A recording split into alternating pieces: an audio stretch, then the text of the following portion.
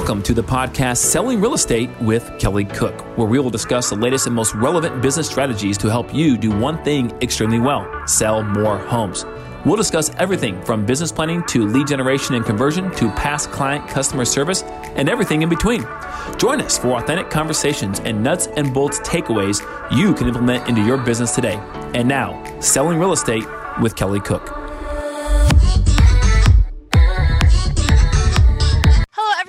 Welcome back. We're here for another episode of Selling Real Estate with Kelly Cook. As always, we have our very own Kelly Cook with us. How are you doing today, Kelly? I'm doing great, Elizabeth. I'm re-energized. It's a new month. It's the last month of the first quarter already in March here, guys. And if you're behind your goal, first of all, do you know what your goal is? Okay, that's hopefully. Number one. Number two, hopefully everyone who watches this podcast definitely does, because we talk about it ad nauseum. But are you on track, right? And now is a great time. It's the third quarter, right? Like of the game, right? First quarter in the year, and you gotta still be paying attention to where you're at, so that you can hopefully do more activity to get back on track, right? Yeah. If you're not on your goal, this is a perfect time to kind of to evaluate that and make sure that the rest of your year doesn't fall short. So. Perfect. I love it. And so the past couple episodes, we've been talking about something that is super, super relevant for right now. And I think almost every market across the country. I mean, really.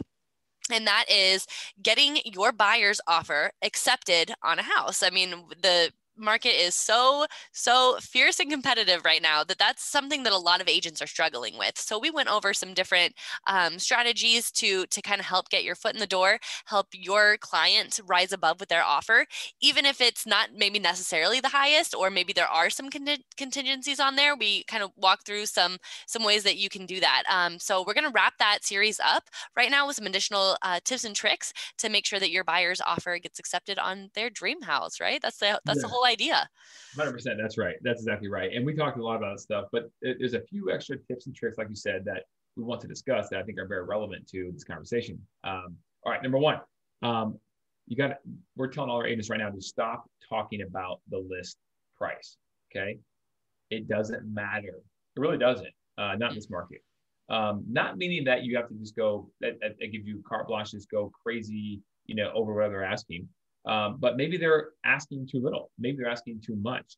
At the end of the day, it's an arbitrary number that several people, i.e. the sellers and the agent, maybe came together and they decided this is the price we want to put it at.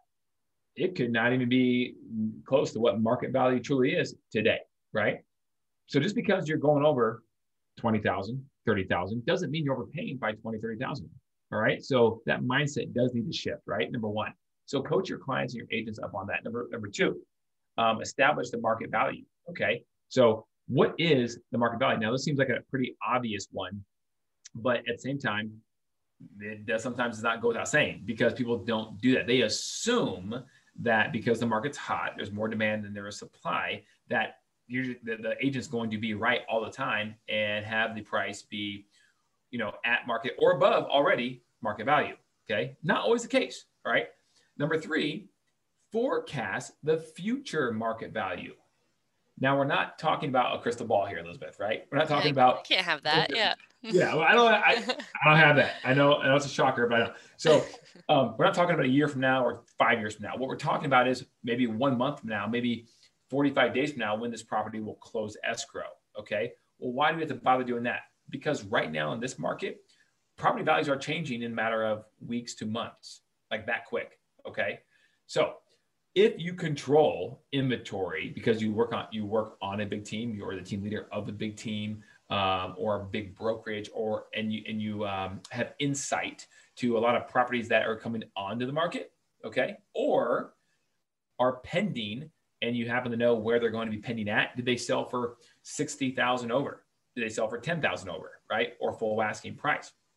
If you know that, ahead of time, you can kind of get an idea in a certain zip code, in a certain neighborhood, where the value of the future market of this neighborhood is going, right? In the next 30 days.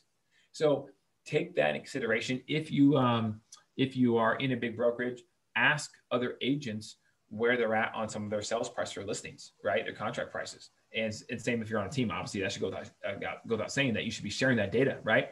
As any good team would do, with that cohesiveness and that culture. So that's number 3. 2 more. All right. Number 4, the affordability index. Okay. Now, right now, at least in Arizona, and I would argue, I think it's for the country, that if I forget what year this started, where you're tracking, I think it's from last market downturn, that if you tracked 4% appreciation rate every year, okay, which is what the market should be doing on average, up through 2021, the first quarter, we are actually at a median price point below where we would be if we were hitting the 4% every single year consistently on time, right? That seems crazy, but exactly. But that would suggest that we're actually below where we would be if it went steady 4% every single year. So that being said, are we really overvalued? Now that's a question you have to ask, and then dive into city to city to some niche market, within suburbs and all kinds of, niche stuff and micro stuff. However, overall, generally speaking, like in Arizona, the affordability index with where rates are today, even they have creeped up a little bit, but today even you're still equal to around 2014, 2015 prices, right? In terms of affordability on your monthly mortgage payment. That's in Arizona for sure. So like when you put it in that retrospect, even though the same house sold for $150,000 less in 2015, let's say, than today, your price of the payment of your monthly mortgage very well might be exactly the same, right? So if that's the case, then, I'm not going to buy a house because it's, $150,000. So expensive. Yeah. Well, hold on here, time out, right? So it's all relative from that standpoint. You have to look at the whole story, not just look at one story on one side of the fence. Yeah. Right? And I just to interject a little bit here, I think that brings up a good point that I haven't thought about before, but, if when the market crashed, there was a housing bubble, all of that, 2008, I was but a young child, so I hardly remember, but housing prices were dropping. Like, I mean, you could buy real estate very, very cheaply if you were able to. And I think that if we look at that, and if that didn't happen, where would home prices be now if they had never had to kind of creep back up, so that's a really good, kind of really puts it into perspective that, yeah, we had this crazy downturn. It had to kind of come back up. It seems like prices are so high right now. But that's because we're still, only 15 years away from that huge economic downturn. So it's kind of just starting to really catch up with us in a way and kind of stable out. It doesn't feel like it's stable market at all right now. That's not what I'm saying, but the prices are kind of stabling out. Right. And make no mistake about it. At some point, the market is cyclical. At some point, it will correct, right? And it will start going back down, right? Now, to what extent, no one knows, but it's certainly no one's predicting it's going to be anywhere close to where it was, right? In 7, 8, and 9, et cetera, right? So that being said, it's going to go back down. But right now, and especially like take the sub niche, market of Arizona, I guess we take the whole national housing market, take the niche market of Arizona, and then going further into Phoenix. We have so much demand right now from California. It's not even funny right now, right? And so given our economic climate, corporate low tax rates, obviously the tourism, weather, et cetera, it's poised to run for a little while still, right? So it's going to be probably a little while, even if the national housing market starts, and when it does, starts to correct a little bit, right? Arizona will probably be on the tail end of that, most likely, given everything we're seeing today. So if you're in this market, holy cow, you got a nice run here that could last another year or two. Whereas the national market potentially could see a correction before then. We'll see. Now, that being said, number 5, all right, diversify your equity. Okay, now what I mean by that is this, because the question also is like, should I even buy? Right? Or excuse me, that's not the question. The question is, if I sell, where am I going to go? Right? Which leads to, should I buy? Okay. And if I'm just going to trade dollars, right? I'm going to sell high, sure, and that's great. I'm going to just dump it all back in the next house and trade dollars and buy high. Not necessarily.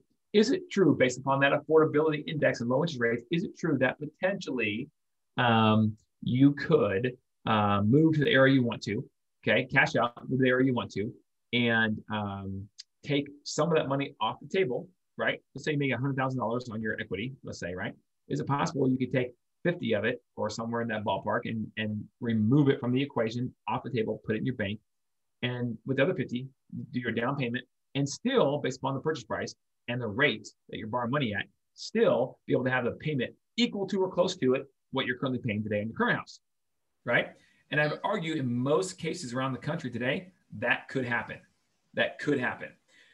As opposed to the ultimate argument is, well, why don't I just stay in my house and take a HELOC out? Okay, you could. However, the bank's going to want a 20% cushion, right? You're going to want the equity position for any risk that they have of giving you money on that equity line of credit. So therefore, you can really only cash out the 80%, if you will, right?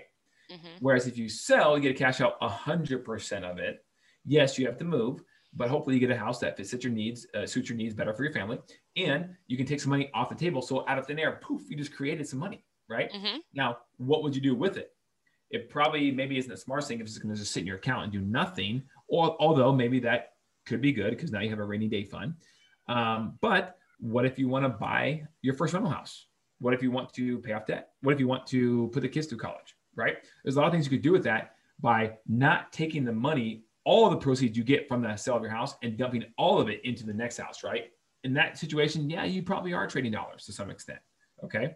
So now, obviously, the difference there is if you sell in one city and move to a whole different city, then you could be doing really well because maybe you're selling in a really hot city and moving to a city that doesn't have as much demand or at least more supply to meet that demand, right? Mm-hmm. So, and I think that we're seeing a lot of that too. I mean, just like you're saying, that's what a lot of people are doing from California coming to Phoenix, right? I mean, or, just across the country in general, as the work from home, remote working has been, growing in popularity. People are finding that they can do this. They can move to, I don't know, Montana and Portugal. I had a client today. I talked to you, no joke, said, if their significant other gets their position virtually permanently now, they're moving to Portugal.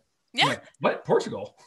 Okay. Cool. We were looking at the Philippines. Like, it's the American dollar there is so much. I'm like, I work virtual. I can just go work there and be millionaires. Yeah.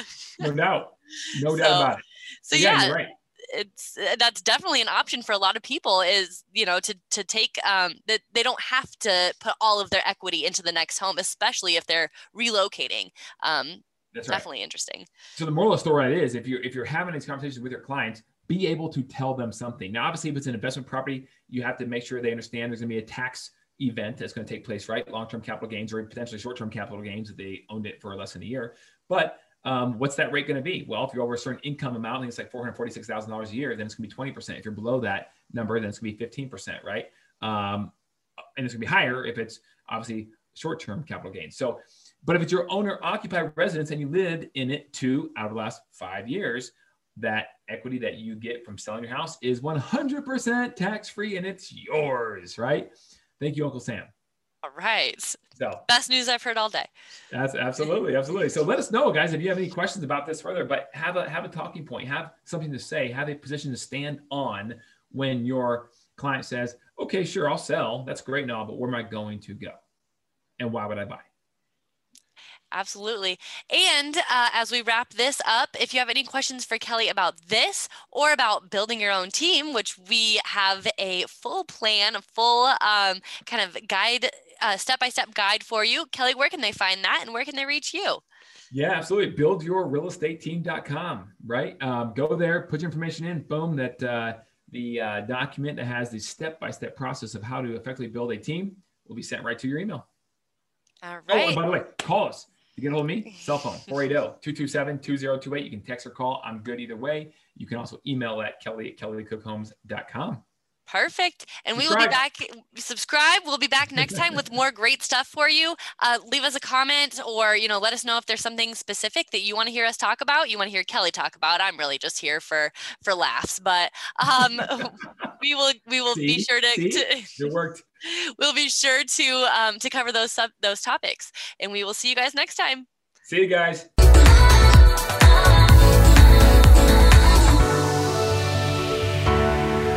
Welcome to the podcast Selling Real Estate with Kelly Cook, where we will discuss the latest and most relevant business strategies to help you do one thing extremely well: sell more homes.